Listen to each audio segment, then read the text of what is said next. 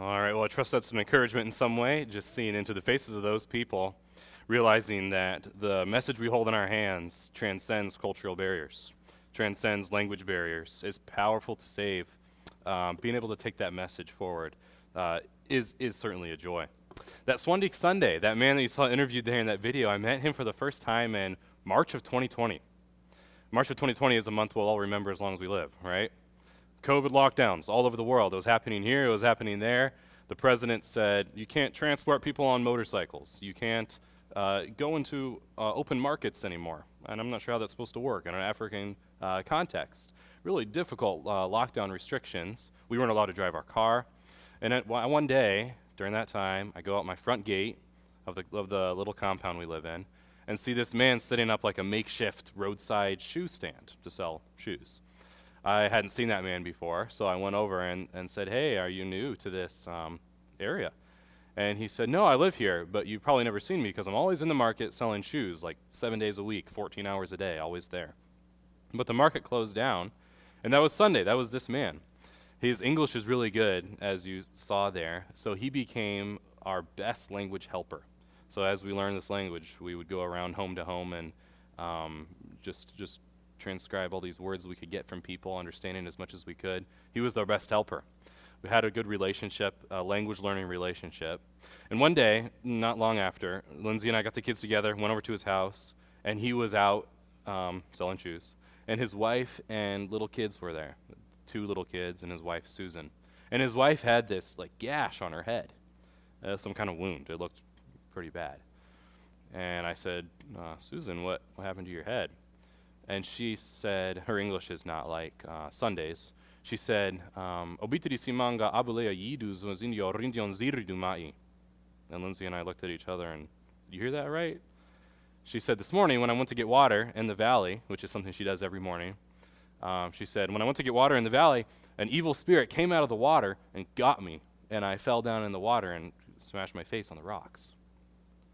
Hadn't heard that one before, so we were surprised. And I'm not always sure what to do with that stuff, by the way. It could be very real, or it could be a little superstitious. You don't know for sure. But we have the answers, amen? We have God's word. Sunday says, we're fearing.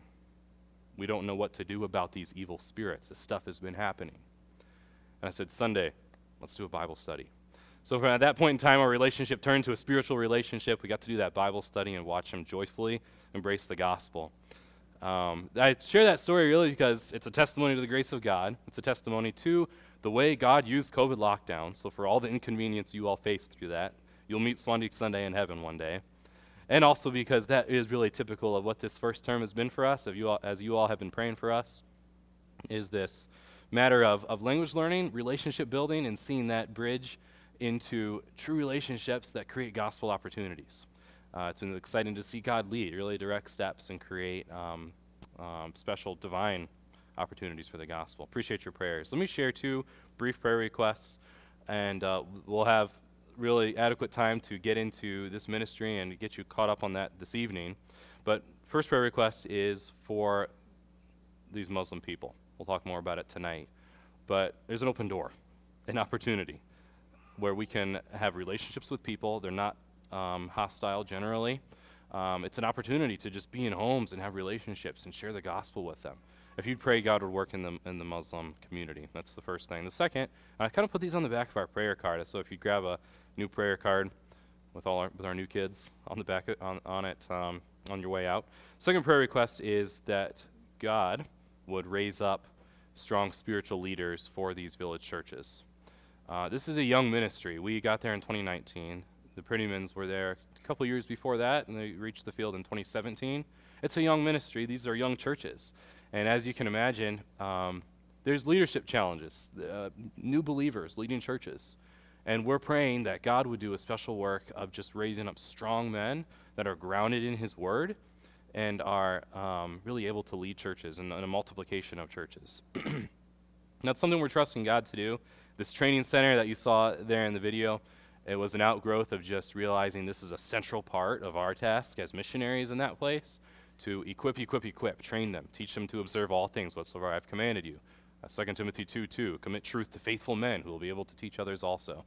But we are dependent on the power of the Holy Spirit to do that work. So if we pray about that with us. That the Lord would lead us to the right men that are serious, and that work of discipleship would really be accomplished in their lives.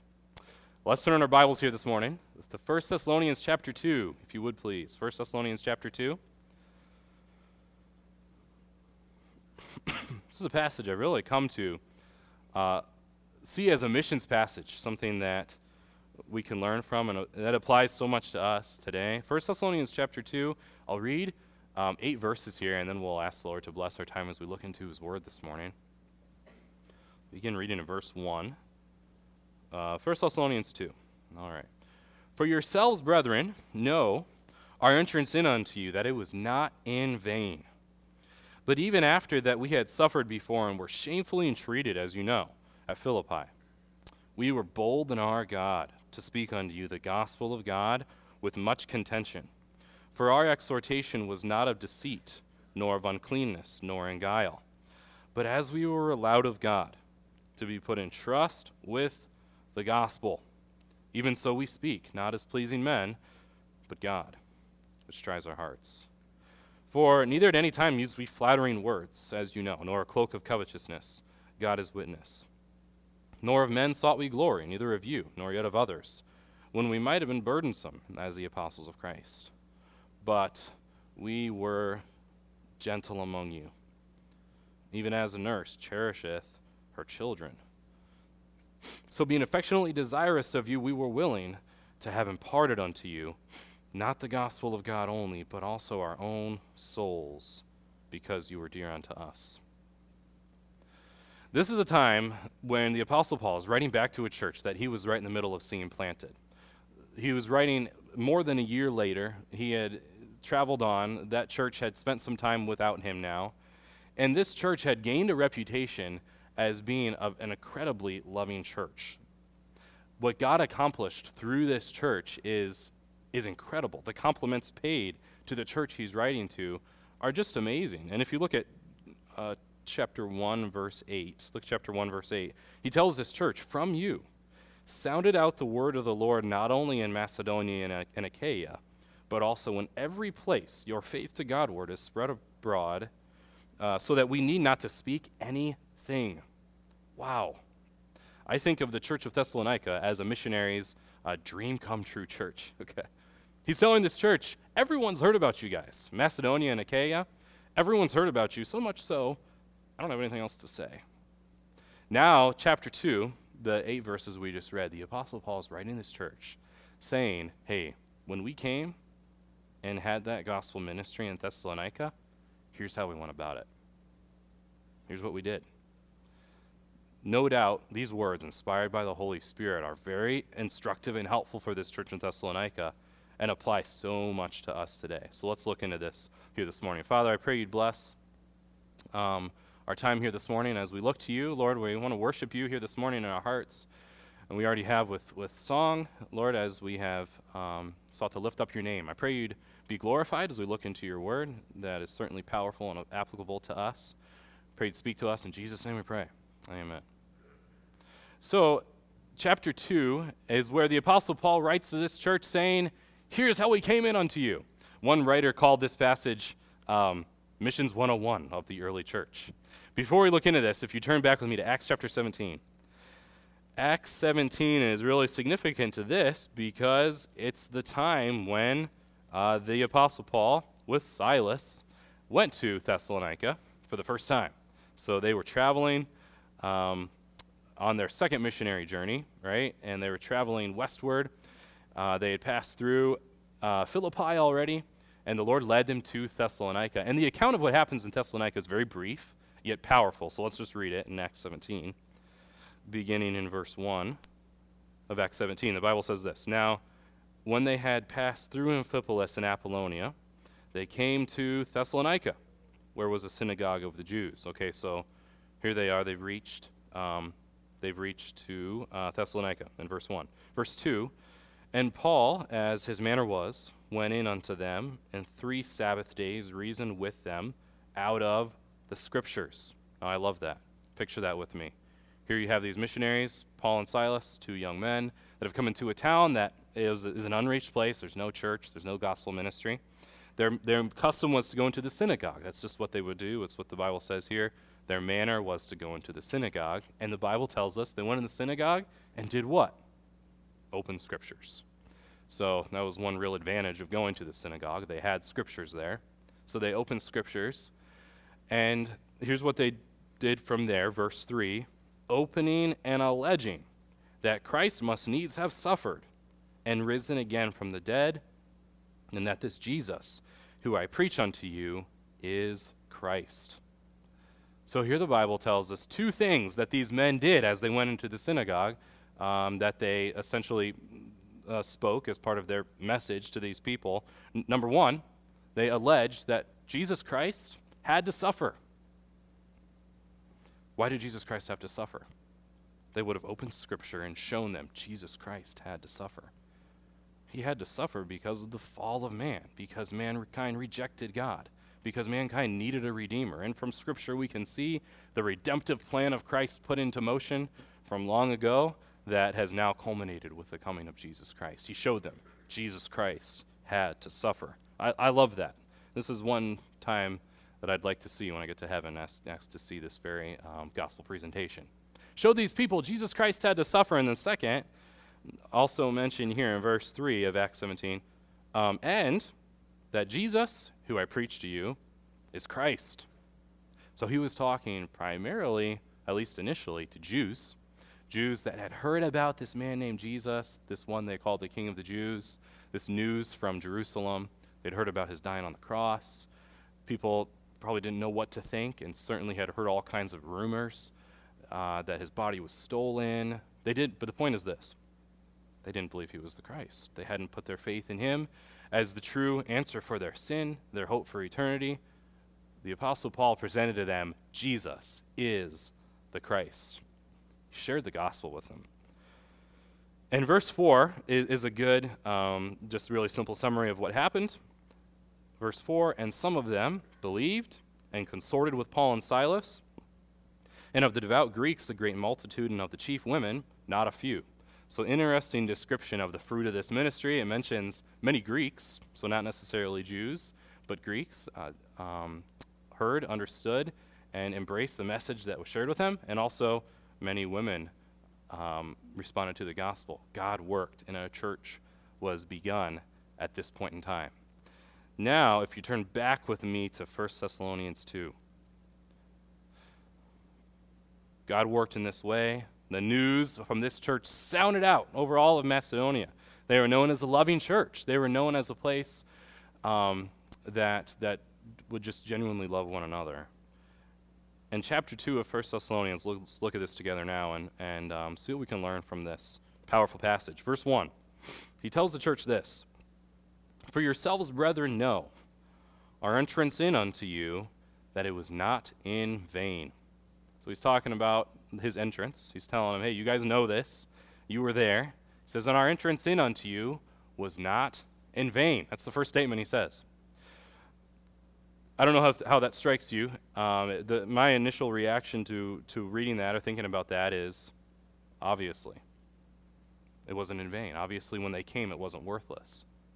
But realize, I think this church at Thessalonica, and certainly us today, need to hear this. When the gospel goes forward, when you preach truth, open Scripture to someone, it's not in vain. It's powerful.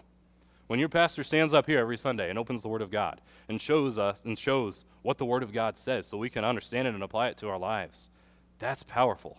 There's nothing vain about that. To be transparent with you, there's been times in Uganda, specifically with Muslim people. The Muslim ministry was very new to me. I hadn't experienced that much before being in Uganda.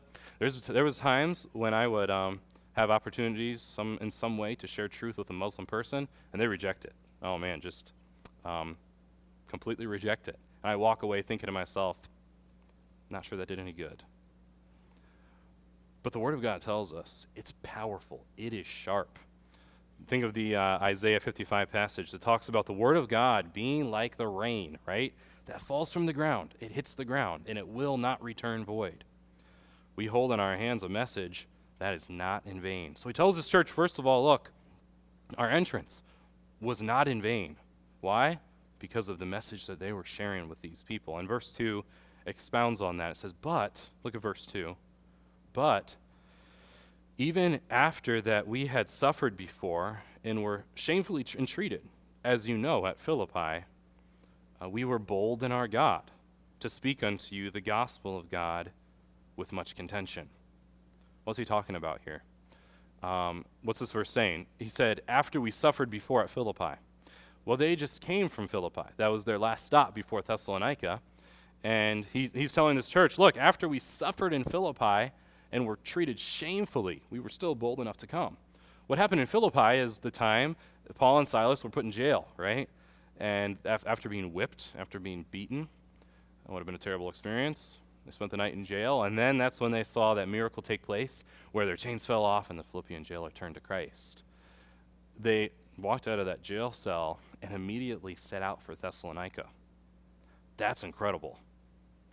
Just thinking through that situation, as they reached Thessalonica, as they began that gospel ministry in the synagogue that we just read about, just reasonably, they would have been physically recovering still from Philippi. Their backs, right, healing. Any wounds they had still recovering. And he's telling this church, now look, Paul was not shy about saying, follow me as I also follow Christ. He was an example that God gave to these people and said, after we had suffered before and were shamefully treated awful at Philippi, we were bold in our God to speak unto you the gospel of God with much contention. These people were bold. I'm imagining being Silas in that situation, man number 2 following Paul, saying, man, Paul, let's, maybe find a different approach. That was bad, right? That's not in the Bible, so you can do what you want with that. But these guys were bold. Look at verse 3 with me, if you would. Now tells the church this, okay? We are bold to come to you. The gospel is not in vain. Our message was powerful after being treated terribly. And verse 3 talks more about this message that he shares with them. So verse 3, for our exhortation was not of deceit, nor of uncleanness, nor in guile. So our exhortation, in other words, what we exhorted you with, what we shared, was number 1, not of deceit. Now, once again, that statement at first glance might strike you a little bit like, obviously you weren't deceiving them. Obviously it wasn't a message of deception. But realize this truth, the fact that their message was not of deceit, makes the messenger of the gospel really unique in the world today. The fact that we hold a book that is true and right, and we can share it with people, and there is no deception involved whatsoever. There was a time in Uganda, I think it was during one of the COVID lockdown times when I was doing a lot of walking, because we couldn't drive our car. I was walking to a market, and there was a home off to the left side of the road, a little cluster of grass roof huts that I'd been to one time before, so I'd met those people, and I saw they were out, so they waved, and I stopped by just to say hi and talk with them. They didn't speak really any English, so they would help me with language learning and laugh at my mistakes, and that was good. So anyway, I was with them kind of making small talk, and I said, hey, what do you do for a living? I saw he didn't have gardens there at his house, so I figured he must have some kind of work outside the village. Anyway, he says, I'm a Catholic priest in Logiri. So that's a village that's like 40 miles away, kind of a deep Lugbara village, part of our people group. Excuse me. And so he tells me he's a Catholic priest, and I thought that was a little odd because he clearly had his wife and kids with him, and it's like really common knowledge that Catholic priests don't have wives. So I said, so sabato si mi mudalia yo barrio luzu tisari si mio vudia mio kube pimianza kibe ni adiosia. And he laughs. I said, how is it that you can go be the Catholic priest there, but here you're staying with your wife and your kids? I thought Catholic priests aren't allowed to have a wife. I feel like as a foreigner I can just ask the dumb questions sometimes, So he laughs and he says, we're in hiding here. He said, I go there to be the Catholic priest in Logiri, but I want to have a wife, so I live in this village, and I'm hiding my wife. I was like, what? Found out about a secret accident? I couldn't believe that, I thought that was hilarious. I'm like, oh man, I guess I won't tell anyone, right? So I came home and told Lindsay, I was like, hey, Uncle, you over here as a secret wife. He's a Catholic priest in Logiri. And just thought it was hilarious. Then I thought about it more. I know that village of Logiri. It's a deep village, a few thousand people. All they have is that Catholic church. I think there's a mosque out there somewhere, but all they have is that Catholic church. And that man goes there every weekend, puts on his white whatever, does all of his religious stuff, deceiving people. That's terrible. Think about what that means. Young people coming into that church, any people, right, coming into that church. I would hope, like, looking for truth, sincerely looking for truth to some extent, right? Wanting to know something about God, something about eternity. And this man is standing up in deception. And believe me, the deception goes far beyond just a secret wife somewhere. Deception. When I open the Word of God to someone, right, when people walk into this church and they have an opportunity to sit in this class or that Bible study or the Sunday morning service to hear truth, there is no deception involved. This is an open book. They can ask me any question they want from God's Word, and I'll either have the answer or can go find the answer, right? The truth that we hold is complete, and it is right. What a joy. What a blessing that is. The Apostle Paul tells this church, look, church, when I came to you, our exhortation, what we preached, when I showed you that Jesus Christ had to die, when I showed you that Jesus is the Christ, it was not deception. It was truth. We're fortunate people. He says our exhortation was not of deceit, nor of uncleanness. There's another thing mentioned here. I think it's interesting that he mentions this matter of uncleanness. This is really clearly talking about a type of moral uncleanness, and it shows us how significant that is to a gospel ministry as the gospel is going forward, that the messenger of the gospel be pure in every way, that there's no uncleanness involved. He says our message was not of deceit, not of uncleanness, nor in guile is the other thing mentioned here in this verse 3. This verse really gives us the idea of no deceit and no error.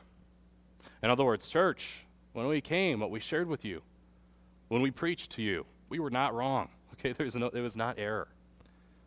There's another man in our village named Agobi. Agobi is the imam of our local mosque, so he's essentially like the Quran preacher of our local mosque. He's an older man. He has children, 2 wives, many children, many grandchildren. He walks up his long hill 5 times a day to go into the mosque and go about their prayers and teaching the Quran. I believe, as I've gotten to know him, that he sincerely is teaching what he thinks is right. But we understand he's just wrong, right? He's just blinded. He's just in error. Praise God that we can be stewards of the gospel, that we can embrace God's word and study it, and know that what we have is right. Our exhortation was not of deceit, nor of uncleanness, nor in guile, but, verse 4, here's the other side of that coin, so to speak. So verse 4, but as we were allowed of God, think about these words, this is so good, but as we were allowed of God to be put in trust with the gospel, even so we speak, not as pleasing men, but God, which tries our hearts. Those words show some type of posture of humility on the part of the Apostle Paul, saying, look, we were allowed of God to be put in trust with the gospel. Like many times in Scripture, the Apostle Paul calls himself a steward of the gospel, someone who's been entrusted with something valuable. Here he's saying, look, we were allowed of God to be put in trust in this, to be put in trust with this. Even so we speak. That's why we spoke to you. One of the first Muslim relationships we got to have in Uganda was with a man named Ahmed Musa. I mentioned him in a prayer letter once or twice, so some of you may have prayed for him in the past. He's not come to Christ, but we've gotten to have a relationship with him. Ahmed Musa has a bruise on his forehead, like a purple and blue right here on his forehead, all the time. If you go there right now, I promise you he'll have that bruise. He has that bruise on his already dark black skin, perpetuated all the time by praying, prostrate on the ground, hitting his face on the cement. 5 times a day doing that. A very faithful Muslim man. Again, the first one I actually got to have a personal relationship with. One day, I was at his house doing a Bible study. He was open to that after we got to know him and had tea with him a number of times. He was open to the idea of doing a Bible study. He claimed to believe the Bible, yet gives the Quran preeminence. Yet was open to understanding what the Bible says. We were doing a Bible study, I think, in the book of John, looking at who the biblical Jesus is. And as we're doing this Bible study, he says, "Oh, Joe, hold on just a second. I need to get my prayer mat." The clock had struck whatever the time was to pray, right? So he got his prayer mat, set it on the ground, faced it toward Mecca, as they're instructed to do, right? And began to pray in that way. And I tell this story because it was really, it made an impression on me. I'd never seen that up close and personally in that way. He finished praying, and he sat there kind of Indian style on the ground as I was right there next to him. And he praying in Arabic, a language he doesn't understand, so something to see. Anyway, he finishes, and I said, "Ahmed, man, you're faithful. You are faithful to what you believe. I respect that," which I really do. He's serious about what he believes to be right, even though we understand he's wrong. I said, "Ahmed, man, if you and I were to get hit by one of these buses today, you and I finish today, what happens to you? Where are you going to go?" And he looked at me and really thought about the question and looked off in the distance and just kind of thought about it. And looks at me and says, "I don't know." I said, "I have no idea where I'll go." And I thought, that is terrible. This man's in bondage. He's doing everything they're telling him to do. And he is hopeless. There's a bruise on his head. Right? His entire family, faithfully in Islam, fasting when they tell him to fast, praying when they tell him to pray, doing it all. And he has no hope, not any hope for this life, not any hope for eternity. You and I can say with the Apostle Paul, we've been allowed of God to be put in trust with the gospel. This is precious. For some reason, because of the grace of God, an overwhelming portion of the grace of God, I was born into a home where they shared with me the gospel. It was right. It was from the Bible. They taught it to me from the time I could understand English. What an overwhelming portion of grace. What a blessing that is. 1 out of 4 human beings on the globe today subscribe to that very religion, subscribe to Islam. Not to mention massive other groups of empty religions, people that have belief systems or no belief system, regardless, hopeless. We're stewards of the gospel this morning. Praise God for that. We're allowed of God to be put in trust with the gospel. Even so, we speak. He's telling this church not to please God. Not to please men, but to please God, who is the one who tries our hearts. Let me read on verses 5 and 6 if you look at that with me. "For neither at any time used we flattering words, as you know, nor a cloak of covetousness." God is witness of that. Verse 6, "Nor of men sought we glory, neither of you, nor yet of others, when we might have been burdensome as the apostles of Christ." Interesting thing he's telling this church here. He's saying, look, when we came, we did not come with a cloak of covetousness. Cloak of covetousness is sort of like coming with a pretext of greed. A greediness about what their purpose was. Again, it may seem like, well, obviously that's not what they were doing, but as we know, both in that time in the world as well as today, religion often boils down to that, some way of gain, which is terrible. As messengers of the gospel, we're not that. We can say with the Apostle Paul, we did not come with that. We don't serve God for any reason other than to please God, not to please men, not to get gain from that. I'll take time for this real quick. There was a time I was in a Bible study with a man named Alema David. Someone lives really close to us, Catholic background. He has a wife and a little baby boy. One day I was with David at his house. He was helping me with language learning. We got to do a Bible study with David. And his wife and son were gone. They were not there at the house. I said, "So where's Nestor and Sammy today?" I was just wondering, what they're up to. And he said, Nestor took the baby to the church to be baptized. So very common, right, in the Catholic culture. They're sprinkling the baby. And I said, why? Why are you doing that?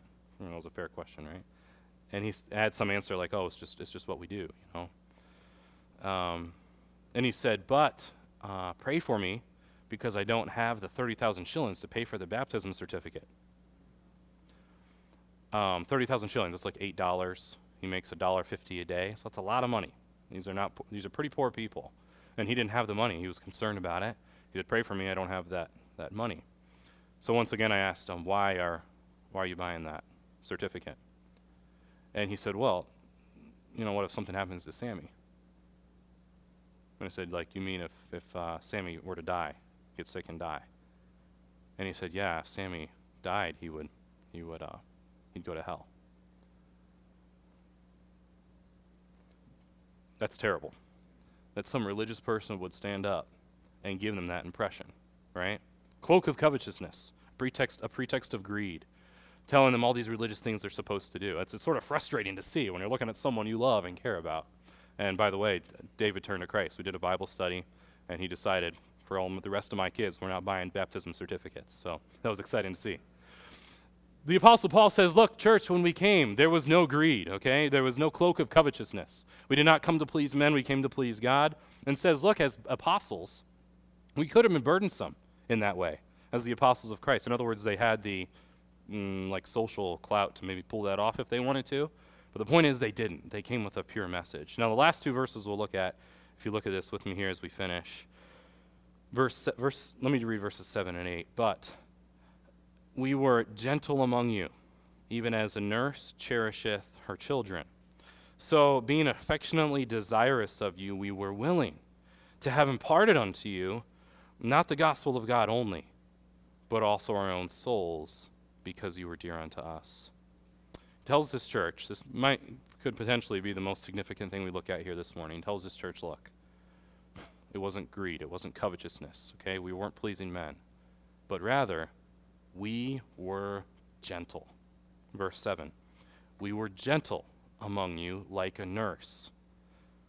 Now, a simple word study on that word nurse shows us that it's talking about a nursing mother. So we were gentle, and then gives this church a very relatable illustration of how gentle they were, what he's trying to say. We were gentle like a nursing mother caring for her baby. What example could you give that's just more caring, more loving, more gentle, more kind than that? That's how gentle we were. We were really, really gentle when we came in unto you. That's saying a lot.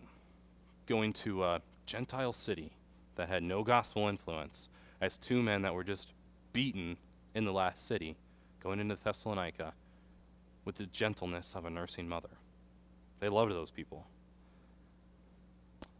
And then goes on in verse 8 to say, look, we were gentle, being affectionately desirous of you. So we get what that's saying. They had a great affection for them. They desired what? They desired that they would embrace the gospel. Being affectionately desirous of you, we were willing. In other words, we wanted to impart to you not the gospel of God only. Now think about those words. It tells this church, hey, when we came, we didn't only give you the gospel. Now, I find that a little bizarre, honestly. Okay, these people were all about the gospel. The New Testament is all about the gospel. God's word is all about the gospel. Romans chapter 1, he says, I'm not ashamed of the gospel, for it's the power of God unto salvation for everyone who believes. 1 Corinthians chapter 1, so he says, the preaching of the cross is foolishness to them that perish, but to us who are saved, it's the power of God. Now he's telling this church, look, when we came, we didn't only give you the gospel. What's he saying? Verse 8. Verse 8. Not the gospel of God only, but also our own souls, because you were dear unto us. He's saying, when we came, we didn't only give you the gospel, we gave you ourselves, because you were dear unto us. With gentleness, with love, we gave you not only the gospel, but we gave you and imparted unto you ourselves. This really worked in Thessalonica as they gave of themselves in that way, as they poured themselves out of a desire to please God, believing that the message they had was true, and genuinely loving those people. They poured themselves out. The power of that comes from the gospel. Without the gospel, what is our message? I mean, the gospel is our message. But they gave of their own souls. I need to ask myself, as followers of Christ, as people that now steward the gospel today, we need to ask ourselves, how are we stewarding the gospel? And how are we doing imparting our souls to people? This worked. This really worked in Thessalonica. And there's a number of times mentioned. Chapter 4, verse 8 tells this church, look, as touching brotherly love, you need not that I write unto you, for you yourselves are taught of God to love one another, and indeed you do it toward all the brethren which are in all Macedonia, but we beseech you, brethren, that you increase more and more. It says, look, when it comes to brotherly love, you guys got it. All I have to say is keep doing it when it comes to brotherly love. No doubt that was an outgrowth of the example that these missionaries showed to them. How can I impart my soul to people? We're surrounded by lost people, right? We all have lost people in our lives in some way. We certainly should have relationships with lost people. How can we impart our souls to them? Give of ourselves. There's a time and a place to take a gospel tract and just hand it to someone you've never met before, someone you might never meet again, in a public situation. Hand them the tract and trust God to use the truth in that tract. That's certainly good, and we should be people that do that. But what worked here, and what certainly is a good, sound biblical instruction for us, is to find ways to give of ourselves to people and show them Christ in order to give them the gospel. Let me close with this. There was, that man, Agobi, that I mentioned before, the imam in our village. It was one that I met right away when we got to Uganda. I think the first month or two I met Agobi, and he was really cold, okay? He didn't really want a relationship. I think he figured out that we were not there to further his cause there in that village of Islam. So he was cold to me, and he spoke very little English, and my Lugbara was 2%, so our relationship was very surface. Anyway, I began to pray for Agobi because of that, and also because I would hear him praying over the speaker of the mosque every morning while I was doing my devotions. So, if you know what that sounds like. So I began to pray for him, and time went by. A lot of time went by, a couple of years went by, and our relationship didn't really grow until there was a time when there was this administrative event in our village where men in the village would get together and discuss certain things, sort of hard to describe, but just this cultural thing they would do. And they invited me to go, so I was happy for the opportunity to meet new people. I went and ate this meal with 30 men in our village. Excuse me. And Agobi was there. I ended up sitting right next to him, by coincidence. And he was still very quiet. We didn't talk much. We finished the meal, and Agobi turned to me, and as I was about to leave, and Agobi says, hey, why don't you come to my home tomorrow with your family for tea? I said, absolutely, I'm down. I was excited about that. So the next morning, we got the kids together, and Lindsay and I walked a kilometer down the road to his house. And he was there with his communal living situation, kids and grandkids and everyone there. And we had tea with them. And Agobi says, look, Joe, you might as well know that it meant a lot to me that you came and had that meal with us. And I wanted to invite you to my home for tea just to show you my appreciation for being a part of that event. I had no idea. I was shocked by that. I didn't realize it would mean that much to him. But in that culture, it really does, to sit and have a meal and participate in their culture, just connect in that way. From that became an opportunity to really get to know Agobi, and we did a Bible study in his home. We started in Genesis and the Lugbara Bible and started to look at the redemptive plan that Christ has put in motion and see who the biblical Jesus is. He's not yet turned to Christ, so if you pray for Agobi. But I walked away from that and thought, Lord, show me how to impart my soul to people.